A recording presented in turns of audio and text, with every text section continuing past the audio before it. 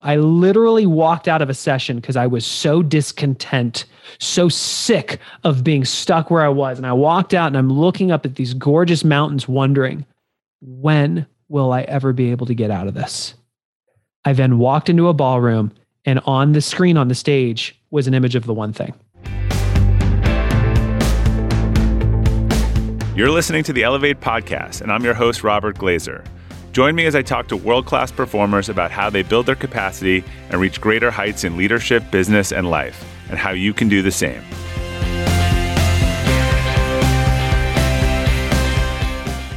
Welcome to the Elevate Podcast. Our quote for today is from Gary Keller. Things don't matter equally. Success is found in doing what matters most. My guest today, Geoff Woods, knows both Gary and the meaning of this quote better than most. He's the president of The One Thing, where he works alongside billionaire Gary Keller and his New York Times bestselling co-author, Jay Papasan, teaching people how to live a life of focus so they can have more and do less. Geoff is also the host of the One Thing podcast, where he chats with top performers on how to prioritize what matters most. Geoff, welcome. I'm so excited to have you on the Elevate podcast. My pleasure, Robert. Thanks for having me. So, you've become a highly successful entrepreneur, but you weren't always on that path. Tell me a little bit about your journey and sort of what got you into or ignited your entrepreneurial passion. For as long as I've been in the professional world, I always had a dream of one day owning a business that made a real impact in the world and could deliver security for my family. I started following the traditional route, though. Work hard in school, get out of school, get a good job, work your way up the ladder. And I found myself in medical device sales, which is, that's a phenomenal job. I woke up every day running through hospitals, selling a device that actually saved lives, trying to get my wife to call me McDreamy because I wore scrubs every day and she says no. But in the back of my mind, Robert, it kept eating away at me. When are you going to make the leap? When are you going to actually become an entrepreneur? When are you going to start a business? Problem was, I had responsibilities. My wife and I had a house in Orange County. We had our first child. I'm making a good living. I didn't have a compelling reason to make a change. Two things happened. A colleague of mine had a stroke at the age of 35. I remember standing in my kitchen wondering if what happened to my colleague had happened to me, what would happen to my family? That was very unsettling. And the next week, my company made a change to my commission structure, and overnight, I lost 40% of my income. I told myself the story, it'll be okay. But month after month after month, we were hemorrhaging cash because I made a mistake a lot of people make, which is building a lifestyle to match a level of income. You were personally hemorrhaging cash, not the business. Yeah. Me personally, because as I started to make more money, I let our lifestyle increase. And then I started to make more money, and then I let our lifestyle increase. And all of a sudden, money drops by 40%. Lifestyle did not drop by 40% overnight. Because sales commissions are variable. A lot of expenses in life are not once you add them, right? There you go. And it turns out babies get more expensive as they grow up, which I learned. That's when it was at the point when we're literally almost out of cash. Emergency account almost at zero.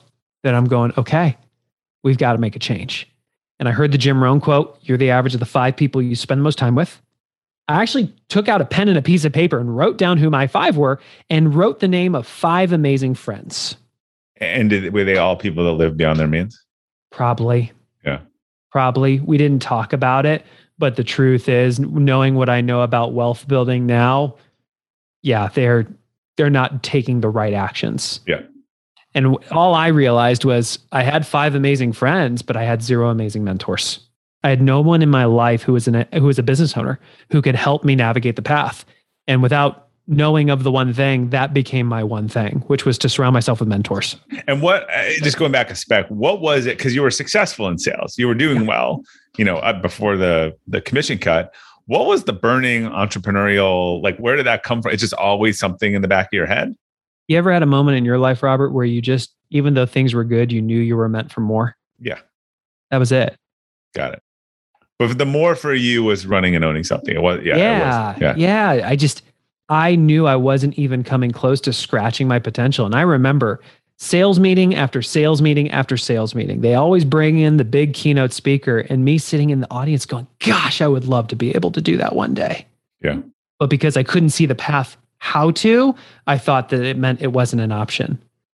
Long story short, You fast forward, it's our national sales meeting again. I walk into the big ballroom. Just after we were in Tahoe, I literally walked out of a session because I was so discontent, so sick of being stuck where I was. And I walked out and I'm looking up at these gorgeous mountains wondering, when will I ever be able to get out of this? I then walked into a ballroom and on the screen on the stage was an image of the one thing. And then Jay Papasan, who co-authored it with Gary Keller, walked out on stage. What year is this? Mind. This is 2015. Okay. When did the book come out? 2013. 2013. Okay. Yeah. Yeah. So he's speaking, and the whole time I'm going, holy crap. He was a speaker at the conference you were at. He was the keynote. And I'm wondering, how do I get a guy like Jay or Gary to be one of my 5? Yeah. And so when he came off stage, I basically tackled him. Yeah, I was going to say you stalked him. Yeah. Oh, you bet I did. First one. And it began a relationship. What I was unaware of was that the one thing had already become one of the highest rated business books of all time. But Gary's one thing is running Keller Williams. Jay's one thing is writing books with Gary. They had been looking for somebody whose one thing was the one thing. And that became my opportunity. One thing squared. There you go. All right. So for those who don't know about the one thing, like what can take us back to you walking in that room? What did you see that was such epiphany for you that made you realize that? Because that would be a good way of looking at it through your eyes in terms of how you understood it. The one thing is the surprisingly simple truth behind extraordinary results. It's really about time. It's our most valuable resource. The problem is most people spend it. They don't invest it. Every person listening to this knows what it feels like to have too much to do and not enough time. And we all know what it feels like to be really busy, but actually question at the end of the day if we got anything done. And the reason it's a problem is because you work long, you work hard, but you end up cheating yourself out of what it means to live a life. And all that this showed me when I heard it and what I've lived for the last 6 years is that there is a different way. You can wake up and actually invest your time by having clarity on what matters most, invest in those areas, hold those activities accountable to delivering a return, and you can work fewer hours, get more done, and thrive personally and professionally. So spending versus investing, what's the difference? Well, let me ask you a question. What's the most recent thing you spent money on? I know in investing. Yeah. Right. Yeah. You spend money, you spend it, it's gone. You don't expect it to come back. But when we invest our dollars, we expect an ROI. But people, even though they know time is more valuable than money, they don't hold their time to the same standard they hold their dollars to. You even hear in the way they talk, I got 5 minutes to kill. Yeah. Well, I always say I wrote one of the most popular articles I've ever written year after year was, the BS of busy. And it was just this, how this is to become this crutch to everyone. Well, how are you, Geoff? Oh, I'm busy. Like, that's not an answer. It's a terrible answer. Yeah. So it's like, what's new? And they say nothing. Yeah. Or how are you? I mean, just even reflexively, like, I'm good. How are you? Not like, I'm busy is just it's become such a crutch. But look, I somehow that became the vanity metric, right? I think there's also a lot of busy, unhappy people. So that's sort of the why of the one thing. What is the application? Like, what was the big takeaway from the book that people weren't doing, or that someone like you could say, all right, how do I execute this? At the most basic sense. Yeah. You live the one thing when first and foremost, you identify what your one thing is. Okay. You time block it, meaning you put it on your calendar and you protect that time block. What is the most important thing to you, right? Are you clear on what matters most? Yeah. Is it on your calendar? And when you show up for that appointment, do you protect that time? Here's what's shocking. Most people don't actually know what their priorities are. Or if they do, they feel guilty for not doing them. And even if they do happen to have clarity on their priorities, if you look at their calendar, it reflects everyone else's priorities, not theirs. I don't know who said the quote. I've just heard it a lot, but show me your calendar and I'll tell you your priorities. I always like that. So get this, when Gary was interviewing Jay, 15, 20 years ago, he asked Jay to show him his calendar. And Jay's a writer, so he had a paper calendar, and Gary just started flipping through the pages. And what Jay didn't realize was Gary was trying to see if he had white space, if he had clarity on what mattered, or if he was like everybody else who their calendar is just like a game of Tetris, trying to squeeze as many blocks in as possible. Jay, being an introverted writer, luckily didn't have much on his calendar, which passed the test for Gary. Here's a guy who knows what matters and actually has it prioritized on his calendar. Yeah. And there's this concept, I think I told you this, that I read the one thing over holiday break, right before I setting probably 4 years ago, my goals for the year. And it made me really rethink them in terms of I'd always have these 10 or 20 different things. And as you know, when you have 10, you get nothing done. But really getting to what are the, maybe not one, or one per category. What's the one thing in family? What's the one thing in personal? What's the one thing in professional? And then determining which things were tactics as part of that, right? A lot of the goals were, you've heard the domino analogy. I think, maybe you can explain that to someone where if you get enough of these things done, then the big domino falls. And rather to see those as, this was really the sea change for me in terms of goal setting, not to see those as objectives, but those as tools. So the objective is, I don't know, to be a New York Times bestselling author or something like that. Well, to have that happen, I'm going to need to find a way to sell 10,000 books, to get these level endorsements, to get on 100 podcasts. Those are not actually goals or end means until themselves. They're all little dominoes to try to knock over the big domino. And when I realigned my goals around that, it was just game changing in terms of thinking of it that way. And that's a huge gap, is people might have clarity on what goal they're striving for, but they don't know how to turn that goal into an activity that they can take this week. And our fundamental belief is the purpose of a goal is not actually the result. It's to be appropriate in the moment. Meaning it should be a compass to inform how do you need to behave this week so that you're in alignment with your goals. But most people don't know how to break that down. Which should be alignment in your values. So perfect example, I always say, like, I have a core value of health and vitality. And each year I tend to pick a goal that is some sort of physical thing that I have not done before, or something that unfortunately you have to sign up for, which has been really hard in the last 18 months. And I've actually struggled by not having that deposit paid for in the thing. But it's actually not about the race in 6 months. It's then about the prep required to get to that point requires me to stay healthy and do the work. So it's really the alignment. And I think so many people's goals are not aligned. And the other thing is, really, if you take the one thing even higher, it should be, what's the one thing you want in 5 years? Because that determines what you should be doing for your 1 year goals. And it should be doing what your quarterly goals. And then those are the little dominoes that if you do that all, boom, the big domino falls. But as you said, and I think the inclination of everyone is, if you have small, insignificant things that can be checked off and large monolithic objective that you want to go after, it's just so easy to keep like knocking over the little ones than to start chiseling away at the big one. I remember I was in Jay's office one day and he looked at me and he goes, "Geoff, do you know how billionaires set goals?" And I looked at him and said, "No," but I grabbed a pen and paper and sat down as fast as possible, ready to take notes. And he said, if I asked you to imagine how you got here today at this point in your life, you'd think back to when we got into business together. And before that, you'd think about medical sales. And before that, you'd think about college. And before that, you'd think about where you grew up. When you imagine your life looking backwards, you imagine a straight line. But most people don't do that when they look forward. They see all the things that they could do. And just like if you and I boarded a plane here in Denver, Colorado, and if we wanted to fly to, where do we want to go? We want to go to Boston. Boston. Connect us. Yeah. That's right. If we take off and the plane is immediately blown off course 10 degrees and it does not correct, what are the odds we land in Boston? Oh, you'll probably end in the opposite of Boston. Zero, right? But this is what happens. People look forward when they set their goals and they see all the things they could do this year. And over a short period of time, like a year, a distraction can actually look like a priority. But if you extrapolate it out over 5 years, 10 years, 20 years, you arrive at a massively different destination. And the thing that we learned from our partner, Gary, is you goal set to the now. You fast forward someday, 10, 20 years, and imagine what success looks like. And then you look backwards on your life and ask, well, where do I have to be in 5 years to be on track for the someday? And based on that, what do I need to focus on this year to be on track for the 5? All of a sudden, instead of seeing all the shiny things you could say yes to this year, you see, I've got to focus on these things, which then allows you to go, great, what do I have to do this month? Yeah.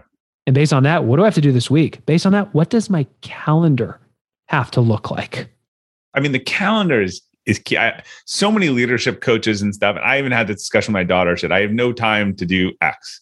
I was like, that is not, I can look at your calendar. I know, look, you work hard, you're doing this stuff diligently, but I can also tell you the 6 other hours you spent on social media, right? Yesterday Correct. when you weren't doing it or getting distracted.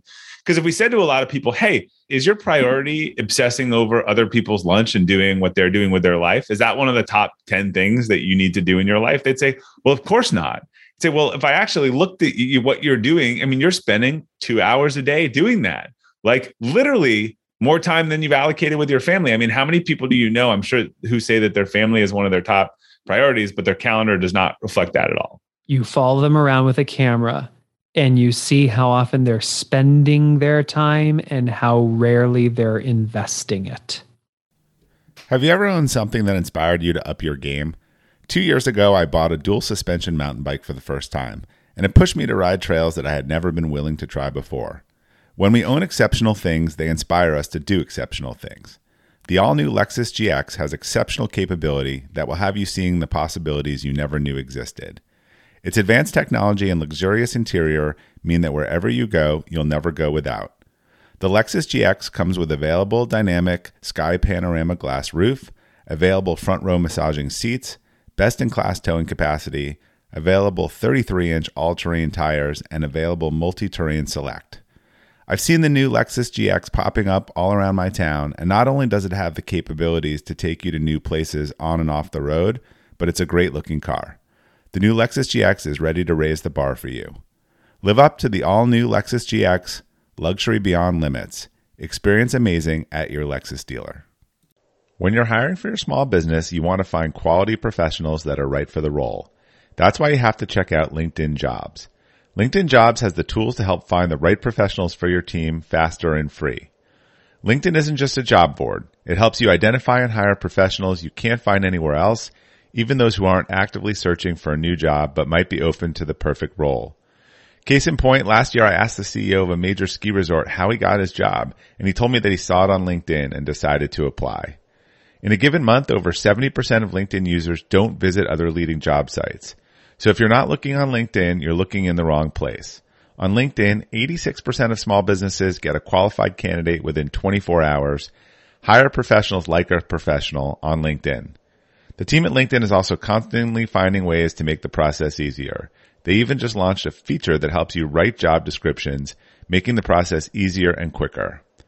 Post your job for free at linkedin.com/practical.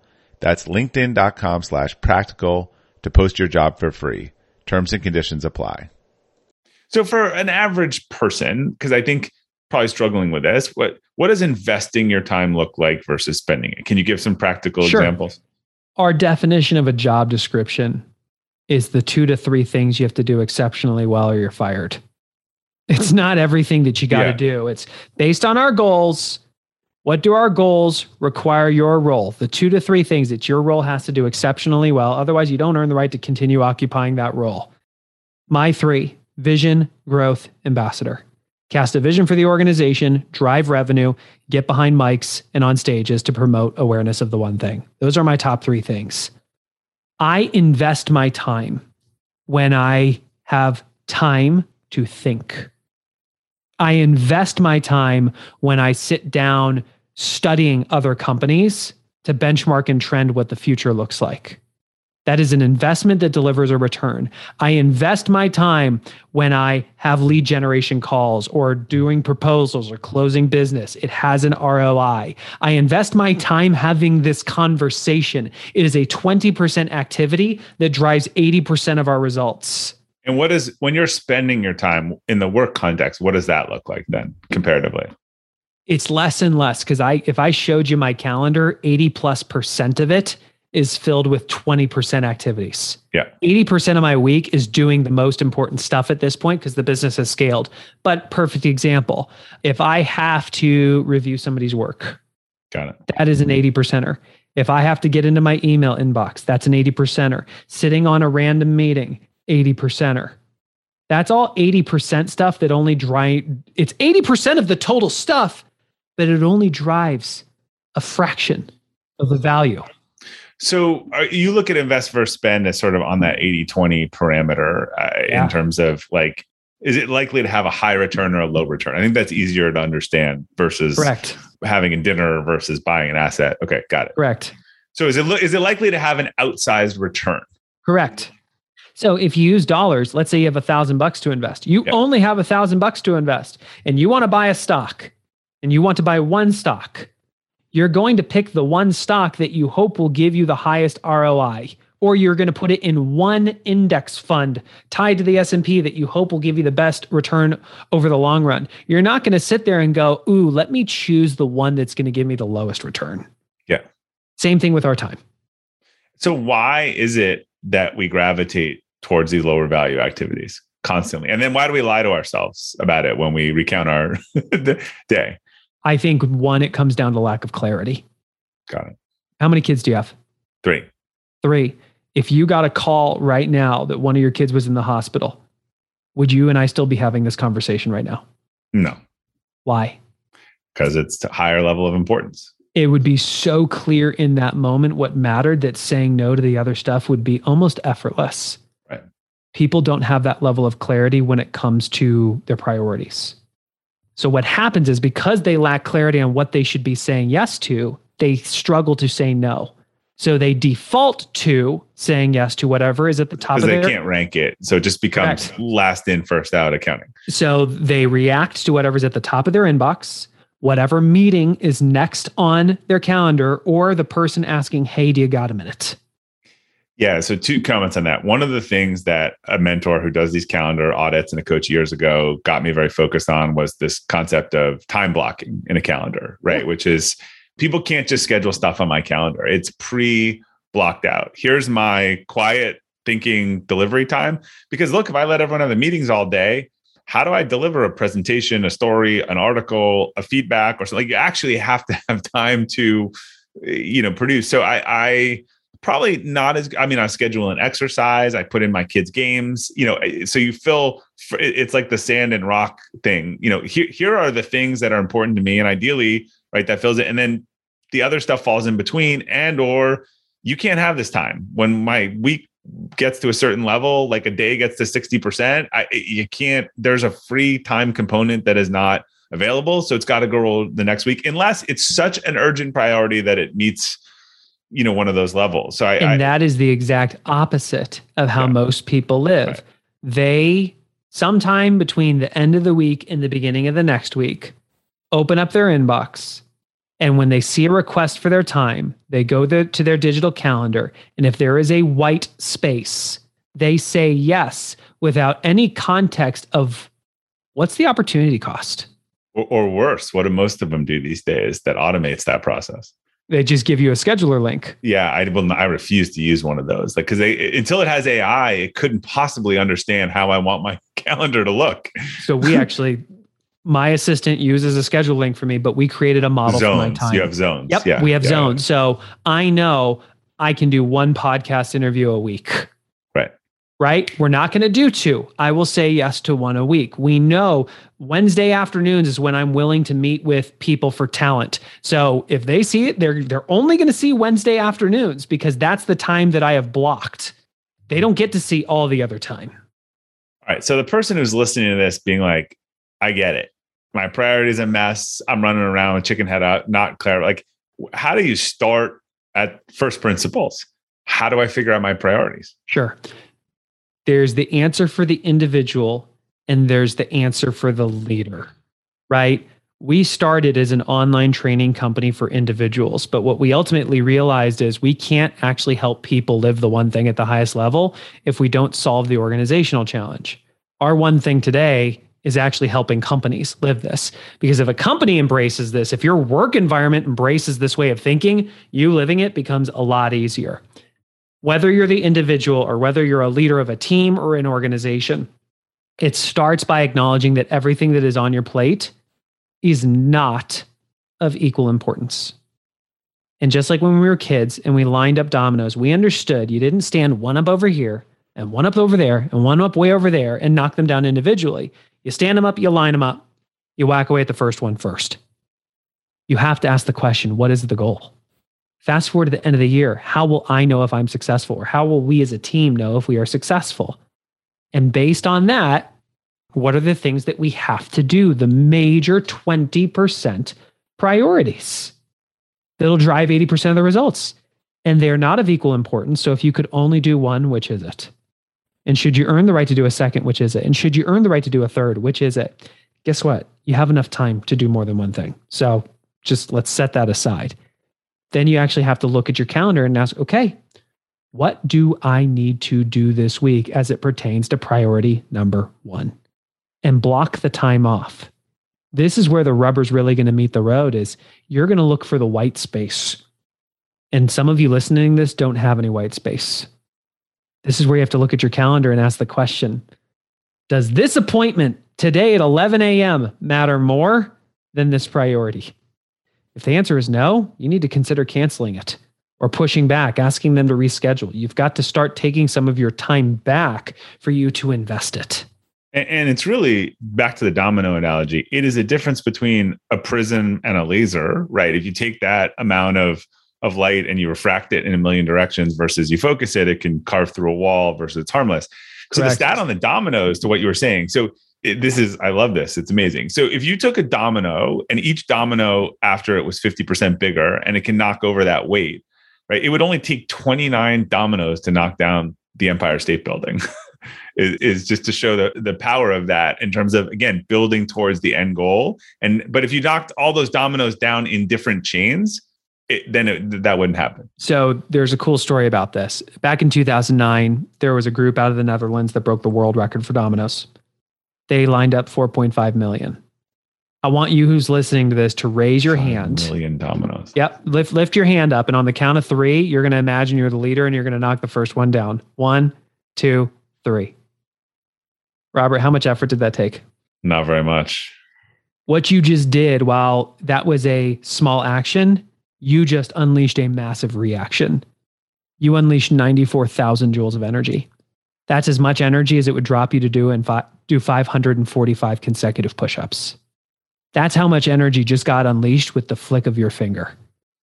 1983, Lauren White had discovered that a 2-inch domino could actually knock down one 50% larger. So 2 knocks over 3, 3 knocks over 4.5. By the 18th domino, Leaning Tower of Pisa. 23rd domino, Eiffel Tower. You said 29th, Empire State Building.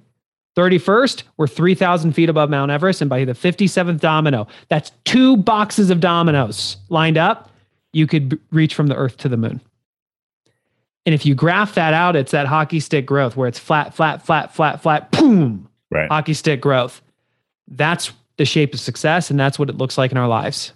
And this makes me think that, again, for a lot of people, it's actually not the big things. It's the leaks, right?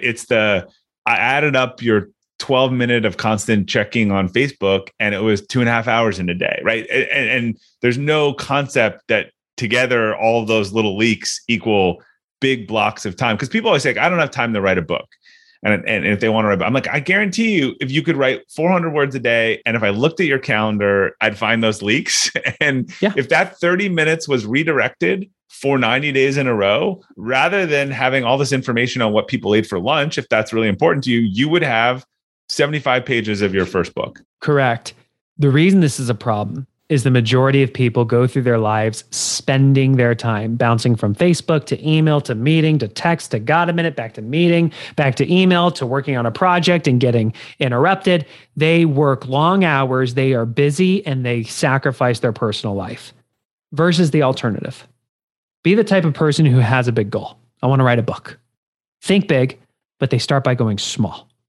And trust that if every day they invested 30 minutes. Use the leak to your advantage, right? Yep. Think big, go small, trust the dominoes will fall. If every day you just prioritized that one thing and just knocked it down day after day after day, over time, you unleash that hockey stick growth in any area of your life. And this addresses the biggest fallacy, which is that these high performers have more time than we do, more whatever than we do. I just think they have more discipline in the constant redirection of that energy day after day after day. So you don't see it.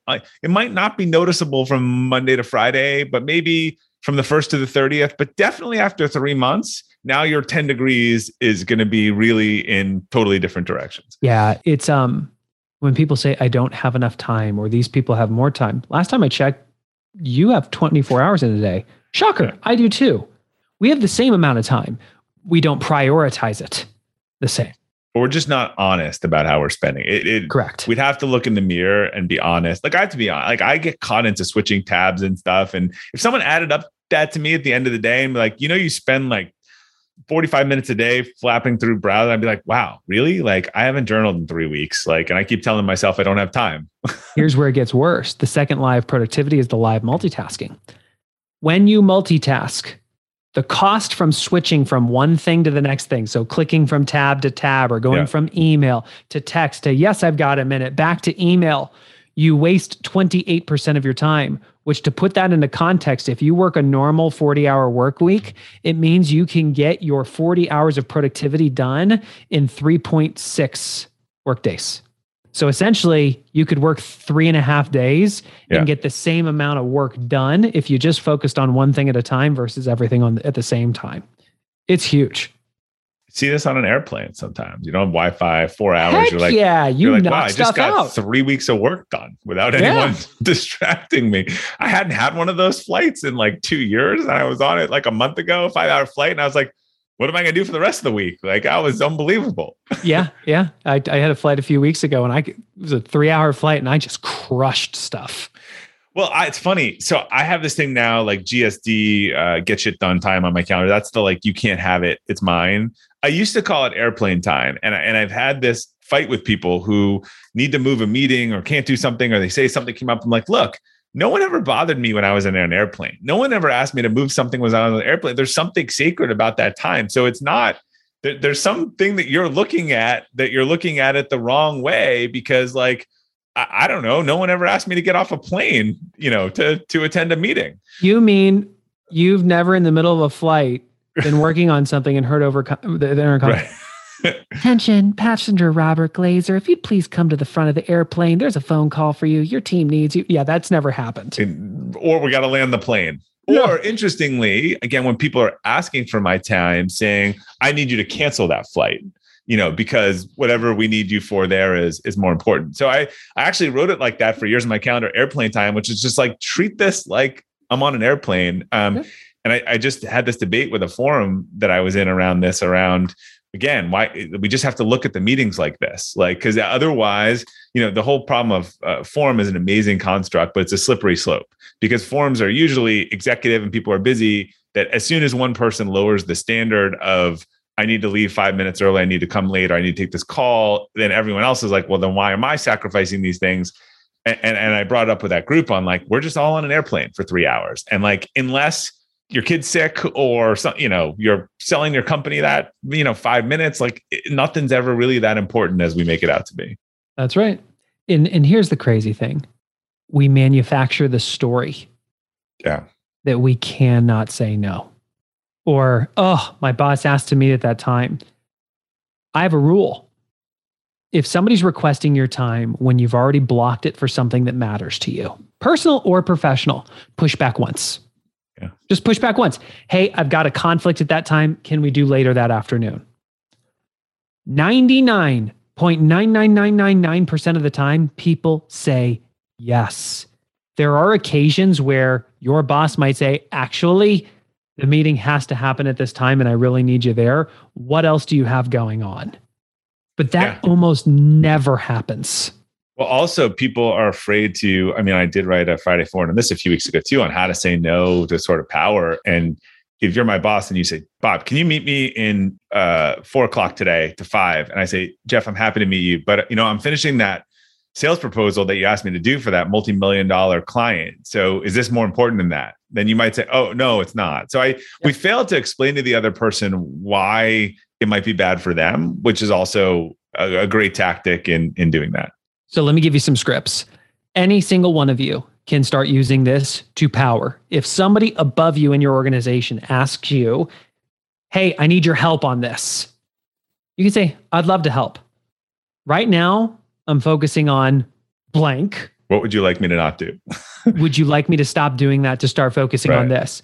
Watch how many times they actually say no. And here's the real power move. For all of you who are leaders, you cast a shadow. The unfortunate thing is we unconsciously cast a shadow of chaos It's like our team is that glassy body of water, and we walk in and just start slinging rocks into it. And there's this huge ripple effect. So what I have started to do myself, when I ask, when there's somebody new who comes into my organization, if I ever have to delegate something to them, I'll say, I need your help with this. Help me understand what I'm asking you to say no to in order to say yes to this. And they tell me. And sometimes I say, that's actually the correct move. Table that one. Let's focus on this. Or I say, you know what? This isn't as important. Do what you were going to do. I just need this by Thursday. Prioritize accordingly. And back to the calendar, right? A great tactic is, again, it's the one thing, but a lot of people have several one things, right? And they might have, it's just that it rolls up into one. So let's say you have 3 core areas for the year. I don't know. It's quality family time, meeting the sales objective, and something else. You could color code everything in your calendar that aligns to one of those 3 things, and you would have a visual depiction of what percentage of your week was being spent in those areas. That's how I can tell you that 80% plus of my week is that way, because it is color coded. Yeah. It is color coded because we did an audit and I wanted to be able to quickly see going into a week, was I actually set up to invest my time or was I being set up to spend it? And so if it's green or yellow, I know it's a 20%. Green means money. Yellow means 20% priority. So green means actual money and yellow means it should lead to money. Is that sort of how you look at it? Green is I am doing lead generation or closing. I am doing business development activities that legitimately drive dollars. Got it. Yellow is this is a 20% priority that drives 80% of my results. Got it. And blue is the third color? Blue is the default color that is from the calendar, which anything else is blue. How do you then intersect your professional priorities with your personal priorities?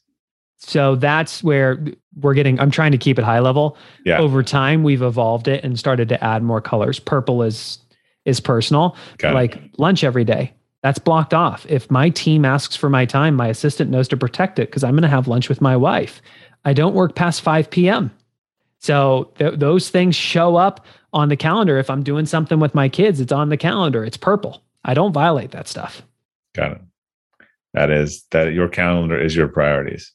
So I'm curious, when was a time in your life, I mean, beyond, or maybe even after you started even working on this one thing, when you realized that you were focused on the wrong things, and how did you make that adjustment?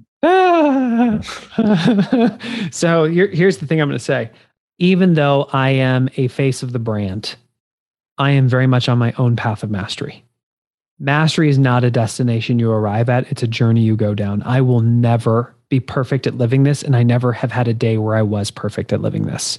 So I share this with you because you're probably looking at a gap from where you are versus where you think you ought to be. There is no arrival. There's just continuous improvement. Early this year, I brought on an executive to take over running the company to free me up to fully be in my 20%.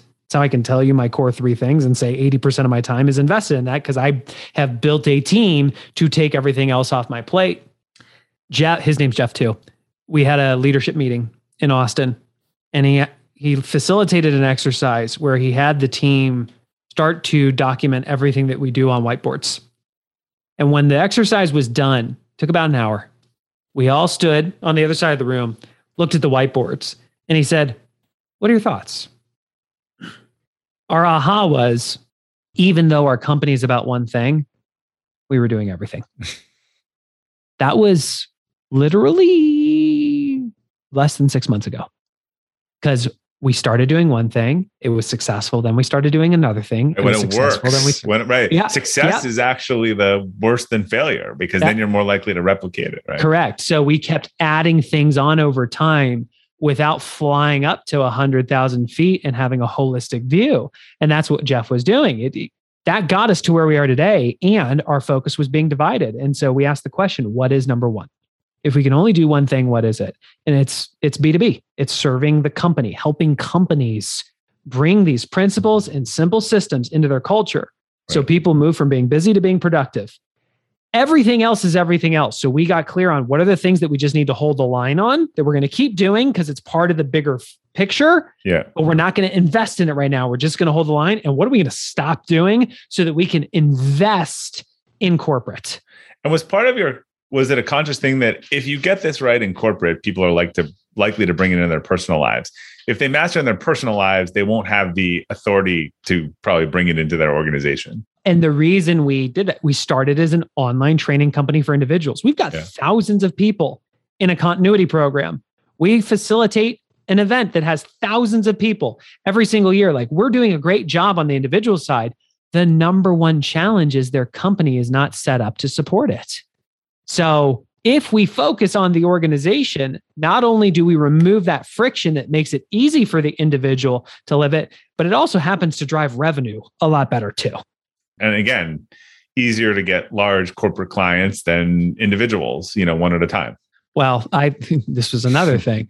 I cast a vision for where we needed to be in the next 5 years in terms of revenue. And then I looked at our various how you had to get there, how to get there, and realized it was going to take 83,000 individual customers or 250 corporate customers. If you can only choose one path, what's the one that makes achieving the goal easier or unnecessary? Yeah. It's easier said than done, as you've proven. Now, I'm curious, since you always have these one things and you host a podcast, so it's always, everyone has a list. Who's the one thing? Who's the one, if you could have one guest in 2022, would be? Aspirational. Well, here's what's interesting about our show. It's not about getting the big names. It's about telling the stories of people who have lived it and achieved extraordinary. One of the first things that my partner, Gary Keller, said to me is, welcome to Austin. Good luck. You're going to need it. And I said, hi, thanks. Why? And he said, because you're going to want to make me your product. You're going to want to put me on stage. You're going to want to get me on camera. You're going to want to get me on the podcast. That's never going to happen. Violates my one thing. Right. Yeah. He said, the best part about your job is it's your job. And if you try to give me your job, you no longer have one. Yeah. Those were the first words he ever said to me. Nice to meet you. I did get him on a podcast 5 years in. Literally took 5 years. 5 years to get. It literally took being in business with him for 5 years before we did a single interview. He has an amazing ability to share profoundly big ideas in such simple ways. So if I could only pick one person to have a conversation with next year, it'd be him, just because it's that impactful. Good answer. All right, last question for you. This could be singular or repeated, but what's a personal or professional mistake you've made you learn the most from? Every year we facilitate a couples goal setting retreat. So we take proven models for how you cast a vision and align your goals and actions of an organization and apply it to personal relationships. Biggest mistake I made. I'm the face of the brand. We've got to live this at the highest level. But my wife, Amy, is not a goal setter. And I made it. She has to do this. And not only do we have to do our goal setting retreat, we have to do everything. We're going to set 20-year goals. We're going to set 5-year goals. We're going to set 1-year goals. We're going to create our own business plans. We're going to have weekly accountability meetings. This ended. Right? The mistake I made is forcing people to meet me where I was at. Yeah. But the thing that great leaders do is they more often meet people where they are at versus where you think they ought to be. And what it took me 5 years to learn was to not hold my wife to the standard that I hold myself to allow her to go on her own journey, because she doesn't have to do the whole system. Last year, she just identified what her core values were. It was truly a life-changing experience for her. She only did one thing out of this comprehensive system. And so that's the mistake I've made, is forcing the system, the entire system on people versus meeting them where they're at and saying, what's the first domino? And can we just knock that down? And we didn't talk about that, but I think that's a big part of the priorities in terms of like, not just looking at this pile of stuff you have, but going back and the values. I think most people can figure out, for me, and I ended up building a course out of it because we had trained everyone in our company and I just felt so strongly about it. But if you can list your top personal core values and put them on your desk and say, I should be doing things that align with this and I should be getting away from things that don't, it is the ultimate one thing, and your life will change in dramatic ways. Here's why. Every single one of us knows what it feels like to make a decision that lit us up. Yeah. And every one of us knows what it feels like to make a decision that sucked the life out of us. Yeah. You have a top 3 core values, whether you're consciously aware of them or not, you have them. And you are Every day, you make decisions. If they're in alignment with your values, you're charged. If they're out of alignment, you are drained. The moment you understand what your values are, they become a compass for making better decisions. That's for you personally, for your significant other, knowing how to interact with them better. I have an org chart where I have the title, the name of the person occupying that spot, and that person's top 3 core values. So I know how to interact with them as a leader. Game changer. Yeah. It's who you are. I would say it's equivalent to like a car in a tunnel, a really nice car in a dark tunnel. Yeah. And you can hit a wall and scrape it and be like, oh, and bounce off and hit the other wall. But if you turn on the light and the lanes are painted, you're going to get through the tunnel much more efficiently. I think most of us actually only, like you said, you have core values. We can't articulate them, but we know when they're violated. We know when we're in that, this job doesn't feel right. This person doesn't feel right. This decision doesn't feel right. We don't know the why to avoid it next time. We don't have the vocabulary to act on it. Absolutely true. All right. Well, Geoff, how can people learn more about you and the One Thing, and where should they go for all One Things? You're already listening to a podcast, so I would just search for The One Thing, and you can subscribe to the show. Every week we have an episode telling the story of how somebody is achieving extraordinary things by focusing on fewer things. Our website is theonething.com, and that's with the number one thing.com. Majority of our time is invested in helping companies start to live this. So we're happy to engage with any one of you if you'd like to have a conversation. And if you want to look me up, just Google Geoff Woods, Geoff Woods. I rank at the top. You can find my LinkedIn and message me there. He is the Geoff Woods on the interwebs. I think I may be the most popular Geoff Woods. Geoff Woods. Yes. Yeah. So, all right. To our listeners, thanks for tuning into the Elevate podcast today. We'll include links to Geoff and his work on the detailed episode page at robertglazer.com. Thanks again for your support. Until next time, keep elevating.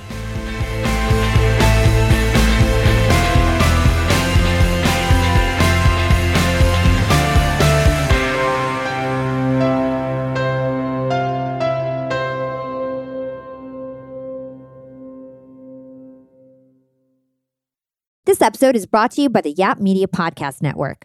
I'm Hala Taha, CEO of the award-winning digital media empire, Yap Media, and host of Yap Young and Profiting Podcast, a #1 entrepreneurship and self-improvement podcast where you can listen, learn, and profit. On Young and Profiting Podcast, I interview the brightest minds in the world, and I turn their wisdom into actionable advice that you can use in your daily life. Each week, we dive into a new topic like the art of side hustles, how to level up your influence and persuasion, and goal setting.